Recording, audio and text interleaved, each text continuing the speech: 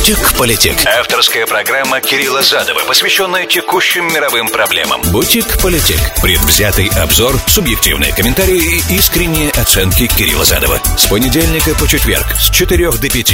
Politic. Сказал, как обрезал.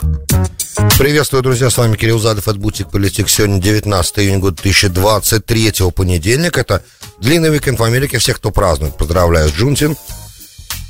Сложно к этому привыкнуть пока, потому что это новая тема, но привыкнем рано или поздно. Привыкли же к President Day, правда, когда-то люди.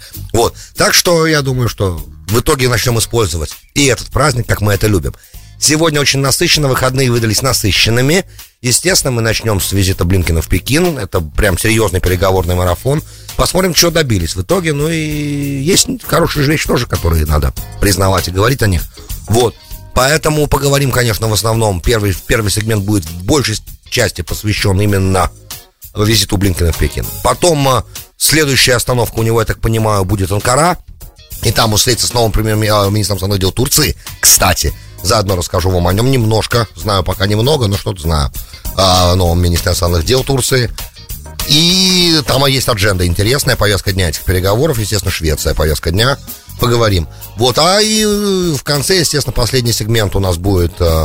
Небольшая война начинается, похоже, опять на этот раз в Дженине, в Самарии, и там боевые действия немножечко, не могу сказать, что вышли из-под контроля, но все это, то, что там происходило последний день, оно как бы вышло за пределы планируемого сильно, вот, поэтому нуждается в освещении, потому что все это может перерасти в достаточно серьезную, затяжную военную кампанию, ну, спецоперацию, давайте скажем так, потому как вряд ли из-за того, что в Дженине происходит, будет какой-то призыв резервистов и так далее. Но, тем не менее, это стоит дискуссии определенной. Вот такой план на сегодня. Вы можете мне писать 347-460-0877. Это СМС-портал прямого эфира для всех, кто в прямом эфире меня слушает во всех городах вещания, а также на iHeart. Или, самое главное, RUSA Radio App. Я всем настоятельно рекомендую поставить это приложение в телефон. Можно смотреть и слушать.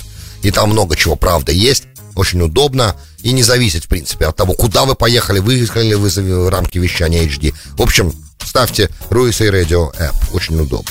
Ну, а все, кто на Ютубе, там легко можно комментировать и вступать со мной в интеракцию, подписывайтесь на канал, подписчиков много. Специально для новых подписчиков я потом сделаю определенный дисклеймер. Politic. Сказал, как обрезал. Ну что ж, этот марафон переговорный, который наш госсекретарь имел вот эти 2 дня, воскресенье и сегодня с Цинганом, министром иностранных дел, потом с Ван И с Си Цзиньпинем в завершении сегодня была после встречи с Ван И, секретарем ЦК Компартии Китая по внешнеполитическим связям, как я понял, возглавляющим отдел ЦК, точнее, да, по внешнеполитическим связям, и 35-минутный разговор с самим Си Цзиньпинем. Это важные моменты. Разговор в воскресенье с Цинганом проходил в общей сложности 7,5 часов. Сначала у них были переговоры часа на 3, на 4, а потом ужин совместный, еще 3 часа. Вот и получается, да? Все, плюсуем арифметика. И 3 часа сегодня с Ван И, это очень круто. Много, учитывая предыдущую, достаточно hostile, да, такую враждебный их обмен любезностями в Анкоридже. В общем, все это не давало никакого повода для оптимизма вообще. Ну, по итогу, опять же, да, скажем, в начале сразу, чтобы надежд никаких не было прям на быстрый прорыв. Никакого прорыва ни по одному из вопросов не произошло. Сейчас мы их перечислим, все эти вопросы, которые обсуждались. Прорыва не произошло. Но стороны высказали осторожный оптимизм и тон того, что Блинкен сказал после 35-минутного общения с Си Цзиньпинем, который, конечно, было в основном формальностью и говорил в основном Си Цзиньпинь, естественно, на такой встрече, потому как все-таки определенные несоответствия протокольные присутствуют. Но по традиции, я вам раньше рассказывал об этом, это традиция хорошая, что когда американский госсекретарь приезжает в какую-либо страну, глава государства его принимает, и после этого, когда глава внешнеполитического ведомства этой же страны прибывает в Америку, его обычно принимает американский президент. Но это в основном, конечно, со странами, где госсекретарь или министр иностранных дел немножко больше, чем просто министр иностранных дел, да. Потому как, когда мы говорим о государствах, постоянных членах Совбеза ООН, наверное, да, эти 5, да, они вот такие вещи делают, но это началось еще, я так понимаю, с войны Йом-Кипура 1973 года, вот такой момент, да, когда Киссинджер к Брежневу летал, потом, когда Киссинджер летал в Китай для того, чтобы с Мао Цзэдуном начинать какие-то контакты, дружить против совка, да, такая была идея, как бы, и вот, и поэтому его, естественно, принимали на самом высоком уровне, и, естественно, такие вещи всегда в дипломатии, они mutual, да, то есть, если одна сторона делает так же, то и другая сторона отвечает обычно взаимностью. В дипломатии принцип взаимности очень важен. Поэтому, то есть, в любом случае, то, что все вот это произошло, вот эти вот в общей сложности больше, чем 10 часов переговоров, почти 11, да, это на высшем уровне причем. Это очень позитивное развитие. И, как сказал Блинкен в коротких ответах своих на вопросы журналистов после 35-минутного разговора с Си Цзиньпинем, что прогресс быстро не достигается, это берет намного больше времени, но мы надеемся на то, что у нас наши отношения будут развиваться. Это примерно то, что он сказал, это хорошо. Все это очень хорошо, и можно немножко выдохнуть. На мой взгляд, это позитивный итог первый, да, ну, при этом надо еще сказать, что при всем том, я сейчас расскажу в деталях, да, какие вопросы обсуждались, по крайней мере, из того, что пресса сообщает.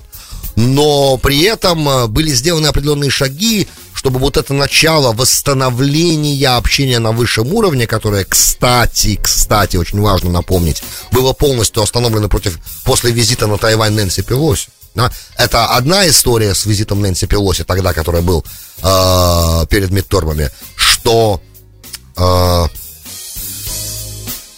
начались сразу военные учения, фактически блокада Тайваня, пролеты через тайваньское воздушное пространство, заход в территориальные воды Тайваня китайских военных кораблей. То есть такое активное, жесткое давление. Это одна история. Но это было, понятно, демонстрация, и явно не должно было перерасти во вторжение. Но главная эта история оказалась не это. Вот прошло с того момента уже больше, чем 7-8 месяцев. И это первый официальный, нормальный визит высшего государственного лица, да, таким, кем является Энтони Блинкен, например, в Пекин. И это вообще его первая поездка в Пекин 2016 года, с момента, когда он еще был в администрации Обамы, замгоссекретаря. То есть это, вот этот визит Пелоси, как мы видим, заблокировал много чего. Да, и в этой спирали, которая идет вниз, он много звеньев этой спирали сразу проскочил.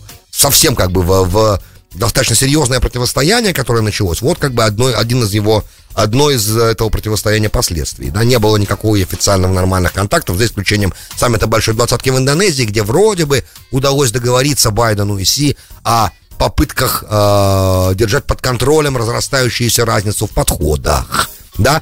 Теперь давайте по деталям. Значит, естественно, что и с Цинганом, с министром иностранных дел, и с Ван И обсуждались моменты самые главные, которые беспокоят обе стороны. Значит, со стороны нас, да, с американской стороны обсуждался вопрос, естественно, угроз национальной безопасности, вопросы Тайваня, вопросы прав человека. Опять, я когда это слышу, мне становится не по себе, потому что, странно это немного. У нас же разный взгляд на права человека, что и обсуждать-то. Странно.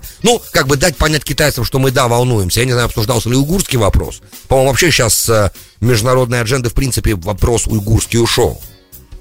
Притеснение уйгурского меньшинства, концентрационные лагеря и так далее. То, что есть, да, то, что как бы оно же есть. Демографическая политика в Цинцзань, уйгурском округе, да, куда китайцы, официально Китай переселяет китайцев больше туда, чтобы поменять немножко демографический баланс. Что мне представляется, на мой взгляд, мне кажется, что это не очень потенциально политика, которая может привести к успеху. Там надо очень много туда переселить тогда китайцев. Правда, это большой демографический проект. Сомнительно, что сейчас Китай готов это продолжать дальше, но, опять же, сложно сказать. Может, и все удачно произойдет, но все равно вопрос этот нуждается в обсуждении, наверное, потому как, мне кажется, что любая религия должна свободно исповедоваться, не должно быть этому учинено никаких препятствий. Вот, с уйгурами происходит немножко не так, но 200-миллионное меньшинство уйгурское воспринимается, конечно, и их сепаратистская определенная внутри этого округа, да, сепаратистская группа, которая там действует, она, конечно, воспринимается как угроза национальной безопасности. И мы помним, что уйгуры были достаточно большой группой внутри исламского государства, которые воевали. И в Сирии они воевали, и где исламское государство воевало, в Ираке, везде, где оно воевало, уйгуры были. То есть мы видим, что определенный переход переход к военному протесту, он все более и более очевиден. То есть определенные настроения, и Китай не зря считает ситуацию, которая там происходит, угрожающей для китайской национальной безопасности. Но, опять же, можно по-разному эти вопросы решать, так как решает эти вопросы Китай, может не устраивать Соединенные Штаты. Опять же, про уйгуров, кстати, ни слова не было сказано. Нас, естественно, интересует, Америку, продолжая эту тему, нас интересует шпионская фасилити, да, база китайская на Кубе, которая будет, я об этом рассказывал, которая будет заниматься электронной разведкой, собирать информацию о наших всяческих перемещениях кораблей, слушать, внимательно, близко к Флориде слишком, и много можно чего узнать и услышать, если там иметь приличное оборудование, у Китая оно есть. Нас интересовали вот эти в основном вопросы, но опять же,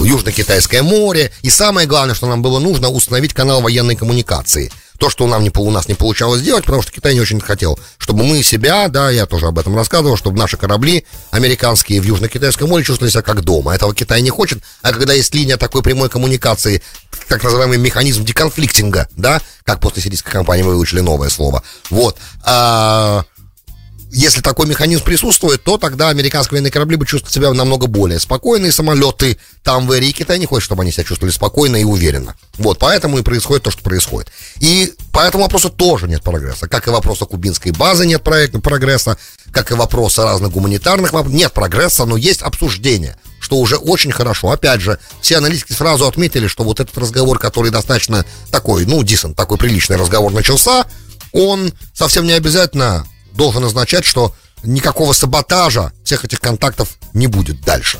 Конечно, возможность срыва всего есть любая, и этой возможностью может послужить, например, причиной срыва всех этих контактов и отмены всего и ухудшения ситуации. Может быть, например, визит Кевина Маккарти на Тайвань, если он на этот визит решится сейчас. Например, и как мы знаем, президент не может этот визит никак остановить, потому что у нас спикер Палаты представителей имеет невероятные тоже полномочия и права. И эта ветвь власти отдельная от президентской, она президенту не подчиняется. Соответственно, у нас же разделение властей. Соответственно, если Кевин Маккарти для повышения популярности и просто для того, чтобы саботировать нарастающие сейчас контакты между США и Китаем, если он предпримет такую поездку, считайте, что все, что сделал Блинкен за эти 10 часов переговоров, 11 почти, это все чушь, никому не интересно, и все будет обрублено немедленно опять, если только не станет хуже, не начнется прям военный конфликт сразу.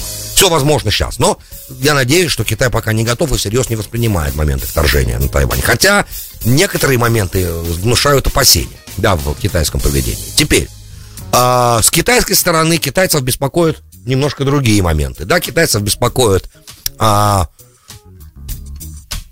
ожидающийся указ Байдена, запрещающий инвестировать в китайские высокие технологии, то есть, точнее, в производство полупроводников, ожидается, если это произойдет, это никак не может помочь нормальным контактам. Вот. Ожидается, самое главное, да, о том, что сказал Иван И, сказал и Си об этом говорил, и, естественно, Цинган об этом говорил, министр иностранных дел, что perception, воспринятие Китая в Америке неправильное. Америка воспринимает Китай как угрозу в основном, причем это обе партии так себя ведут.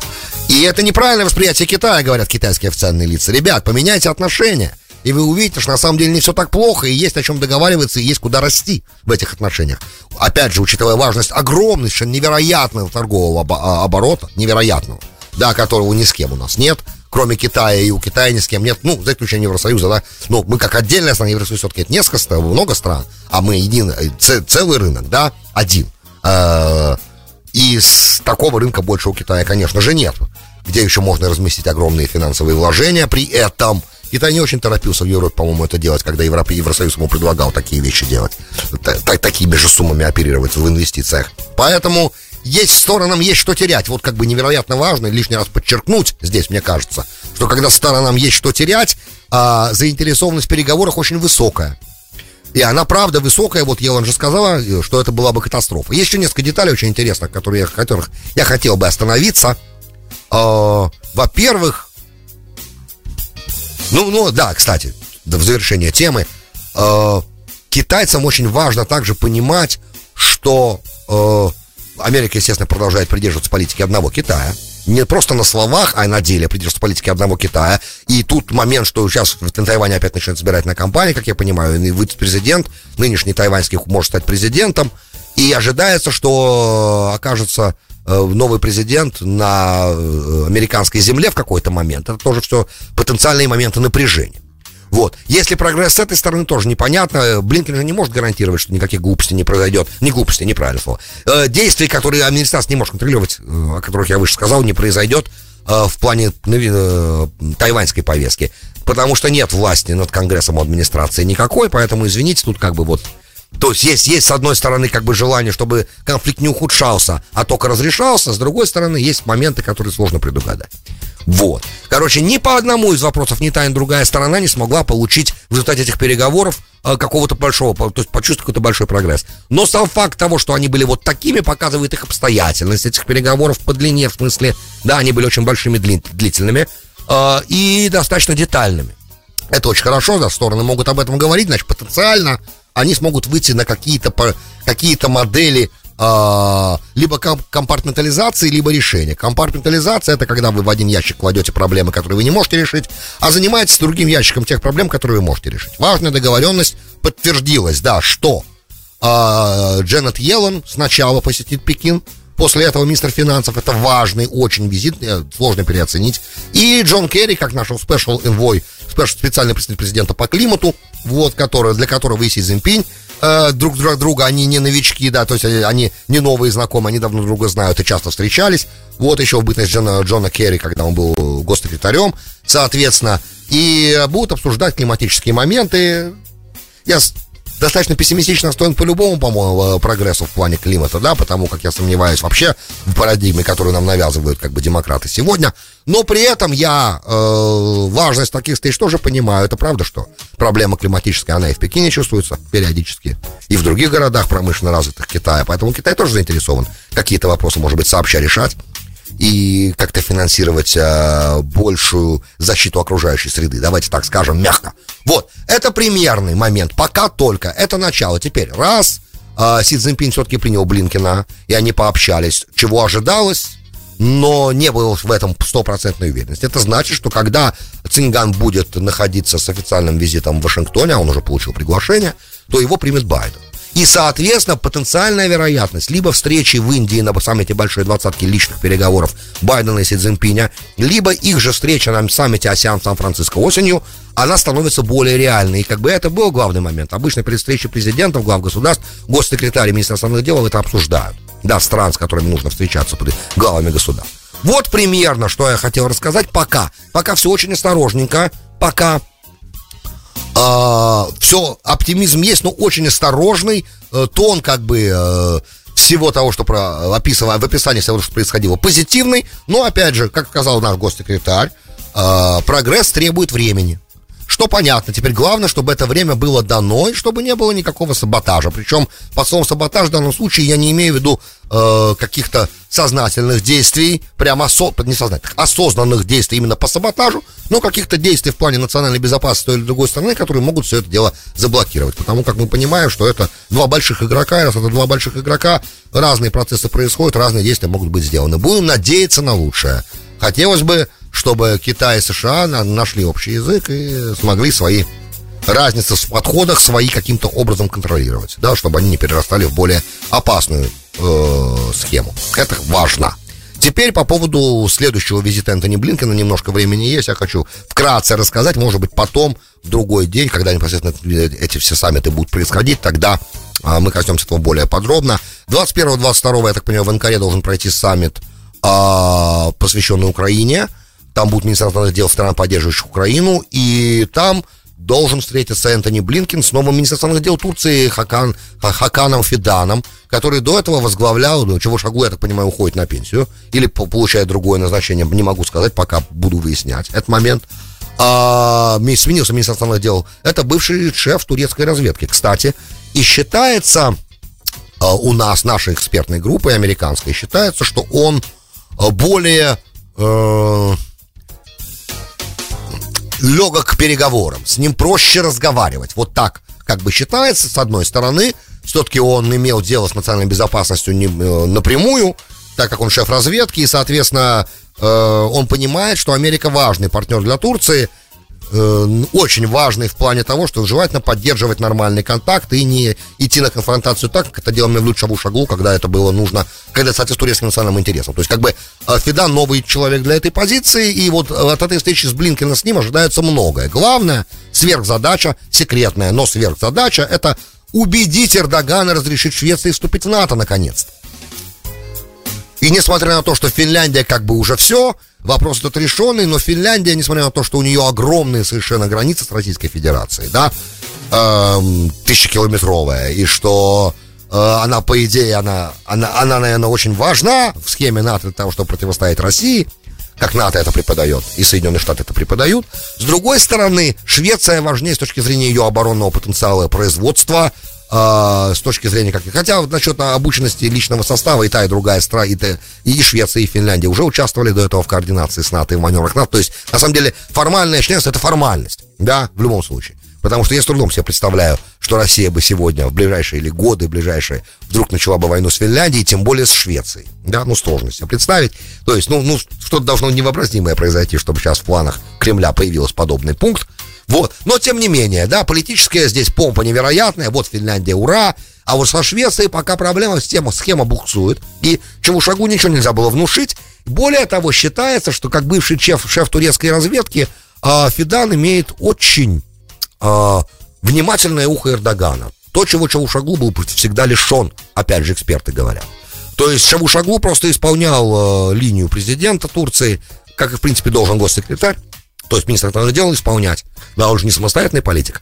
С Фиданом немножко другая ситуация, потому что он, как шеф разведки, был еще официально, естественно, он был советником, да, и брифинги всякие проводил, и, естественно, глава Турции и представители оборонного ведомства внимательно его слушали. Вот, поэтому тут как бы есть определенный по накату, есть некоторые моменты, и требуется, вот если, короче, он сможет, если Блинкен сможет убедить Фидана, то Фидан может постараться со своей стороны пообщаться с Эрдоганом более тесно так, что как бы тот, может быть, сменит гнев на милость в плане Швеции.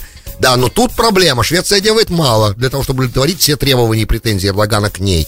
В частности, то, что касается депортации, естественно, курдских разных всяческих боевиков и сочувствующих. Вот, я уже не говорю о том, что есть там члены парламента в Швеции, которые уже имеют шведское гражданство, которые были беженцами и которые были активно вовлечены в работу рабочей партии Курдистана, в ее военную кампанию против Турции, которую, кстати, этот этап военной кампании, по-моему, Турция начала в 2015 году, если я не ошибаюсь. Уже много времени прошло, уже какие-то вещи могут у меня там в моей голове уже не совсем так бы быть четкими в памяти, но тем не менее, насколько я помню, тогда Турция начала вот этот виток, эскалацию ту, которая до сих пор продолжается в взаимоотношениях с курдами, могу ошибаться. В общем, вопрос как бы серьезный, и Турции нужны определенные вкусняшки. Эти вкусняшки нужно провести через американский конгресс, который против, да, даже против усовершенствованных F-16 поставок. F-35 уже забытая история, а вот с F-16 история жива. Модернизированные F-16 как бы предыдущего поколения, но новые. И вот Турция хочет, чтобы они были поставлены, и конгресс, как обычно, возражает, потому что, а как же С-400? Есть же С-400, как же можно? Так же нехорошо. И вот что-то должен Блинкен пообещать Фидану для того, чтобы заставить Эрдогана быстрее согласиться на Швецию. И говорят, что, может быть, Байден приведет в Конгрессе экстренные меры, да, есть такое понятие у нас в Конгрессе, emergency, экстренные меры, для того, чтобы Конгресс не чинил препоны поставкам F-16. За всем этим мы внимательно будем наблюдать. Это такой пока анонс, после этих переговоров у нас будет более подробный сегмент, я думаю, по этому поводу, просто чтобы вы были в курсе того, что в ближайшее время, скорее всего, будет происходить. То есть никто от своих идей ни там не отказывается, от своих политических определенных моментов никто не отказывается, все живое, все активное, но теперь немножко поменялись игроки, да, новый министр иностранных дел Турции, это может дать небольшое новое развитие всей этой ситуации. Ждем. Бутик-политик. Сказал, как обрезал. Добро пожаловать в Бутик-политик, часть 2. С вами Кирилл Задов. Сегодня... Какое сегодня число? Сегодня 19 июня года 2023, понедельник. Обещал вам маленькую войну, которая началась в Самарии уже. И идет уже много часов идет. Я так понимаю, что еще не закончился этот бой. Началось все как бы уже ставшего в последние месяцы рутинной операции. Военный конвой израильский зашел, как это всегда происходит, когда нужно проводить какие-то аресты, чтобы проарестовать 2 боевиков. Как я понимаю, их арестовали, и когда они уже конвой военный из нескольких машин, там, бронетранспортеров, специально бронированные машины, «Пантер» называется. Да, когда они двигались оттуда, чтобы выезжать из Дженина, они подверглись большой массированной атаке боевиков. И гражданские, я так понимаю, одновременно с этим еще кидали камни, гражданские, молодежь кидали еще камни при этом. Но атака заключалась также в том, что был взорван ID, был взорван Improvised Explosive Device, то есть большая серьезная бомба. И до этого много лет уже такого не было. Вот чтобы израильские военные автомобили попадали под такой удар. И несколько машин, я так понимаю, было выведено из строя, поэтому пришлось израильским силам туда запросить подкрепление, которое прибыло, в том числе и вертолет «Апач», который стрелял, с вертолета были сделаны выстрелы, правда, на открытой местности, для того, чтобы облегчить военным там на земле экстракшн, да, то есть спасение этих, давайте назовем их бронетранспортерами, да, спасение этих машин бронированных, которые получили повреждения, естественно, персонала, который был ранен. 7 израильтян ранены, причем, я так понимаю, что одного вертолетом потом медицинским доставили в Беэр-Шева, в Шебу госпиталь, да, то есть в тяжелом состоянии находится, пока другой информации нет. При этом убиты, в результате этих боевых действий убито 5 палестинцев уже к этому моменту, 91 ранен, из них многие в критическом состоянии находятся. Сколько пока неизвестно, все это станет известно. Самые высокие палестинские официальные лица автономии, я имею в виду, будут собирать emergency meeting срочно, Аббас, которым будет участвовать, чтобы решать, что дальше делать, потому как они называют это уже не объявленной фактически войной израильтян против палестинской автономии, в том числе и против палестинцев в принципе. И это уже не просто какая-то операция, которая проходит, называется она волнорез, да, то есть это часть большой операции волнорез, но главный вопрос, который сегодня эксперты военные задают, как долго еще Израиль сможет проводить точечные всяческие, и не будет называть это большой военной операцией. То есть, пока это не перерастет в массивную операцию, уже использован вертолет, используются разные автомобили специального назначения, и большое количество войск в этом принимает участие, большое количество солдат, то есть это уже начинает напоминать полномасштабную военную операцию в Иудее и Самарии. И, соответственно, может эта ситуация эскалировать, и может потребовать, может быть, и призыва резервистов. Как долго Израиль может от этого избегать, да, насколько это реально, продолжать делать вид, как будто что это просто разовые, то здесь, то там аресты всякие. Скорее всего, рано или поздно это должно перейти в массированные действия, большие. Кстати, к этому призывает министр финансов Бецалель Смотрич, который важный пост в кабинете занимает и представляет партию, если не ошибаюсь, Еврейский дом, которая, да, важный партнер по Нетаньягу по коалиции, настолько важный, что Бецалель Смотрич позволяет себе некоторые вещи говорить, которые, если бы он держал меньше мандатов, он бы не мог, наверное, говорить. Но, в общем, он как раз агитирует за то, чтобы в правительстве, я не знаю, собрался уже комитет по безопасности или нет, узкий, но он в него входит. И он является апологетом более расширенной, большой, массивной военной операции. Да, идея, на самом деле, поселенческая простая здесь. Палестинская, ее Карл Ван Глик, кстати, тоже давным-давно высказывал, мне лично в беседе говорила, в интервью, что палестинская автономия должна быть упразднена, и что полностью контроль над всей безопасностью в Иудее и Самарии должен быть взят израильскими вооруженными силами. Мы больше не можем рассчитывать, она мне говорила, на содействие палестинской автономии в вопросах безопасности. Это бесполезность, нам приходится всю эту работу делать. Зачем же терпеть 20 тысяч вооруженных боевиков фактически в униформе, да, которые называют себя палестинской полицией, хотя на самом деле они тот же самый Фатах, который, если будет надо, повернет оружие против нас, как это произошло в 2000 году. Говорит она, и с ней сложно спорить, но пока есть сотрудничество на уровне разведки израильской, да, военной, и на уровне Шинбета, Шабака, с палестинскими структурами безопасности, пока такая кооперация есть, сложно от этого избавиться и перейти непосредственно к самостоятельным действиям, совсем, да, то есть перестать рассчитывать на то, что палестинские силы безопасности как-то сотрудничают. Потому что тогда придется эти 20 тысяч с этими 20 тысячами боевиков в военной форме, обученных, кстати, часто американцами, многие из них, эти подразделения обучались, и я видел офицеров, которые этим обучением занимались. То есть они, да, умеют что-то делать. И это прям достаточно значительный противник. То есть это прям реально война. Да, и эта война, я не знаю, уверен, нужна она сейчас Нетаньягу, но понятно, что решать вопрос когда-то все равно придется, правда ведь? И это вот сейчас серьезные моменты, которые требуют решения. Да, то есть тут надо собрать себя в кулак и принять решение Кабинету по безопасности, да или нет. И если да, то это прям, тогда начало большого изменения. Статус-кво, да, скажем так. Это тогда начало большого изменения. Хотелось бы, я не знаю, на что тут надеяться. И тот вариант нехороший, и этот вариант не очень радостный. Но похоже, что приходит время, потому как мы давно знаем, что статус-кво не может поддерживаться вечно. Да, рано или поздно он будет меняться. Может быть, это и будет тем самым магическим пинком в сторону аннексии уже наконец-то. Да, и на решение более справедливого для всех проживающих на этой территории. Друзья, большое спасибо, что были со мной. С вами был Кирилл Задов. Вы слушали «Бутик Политик». До встречи завтра. «Бутик Политик». Сказал, как обрезал.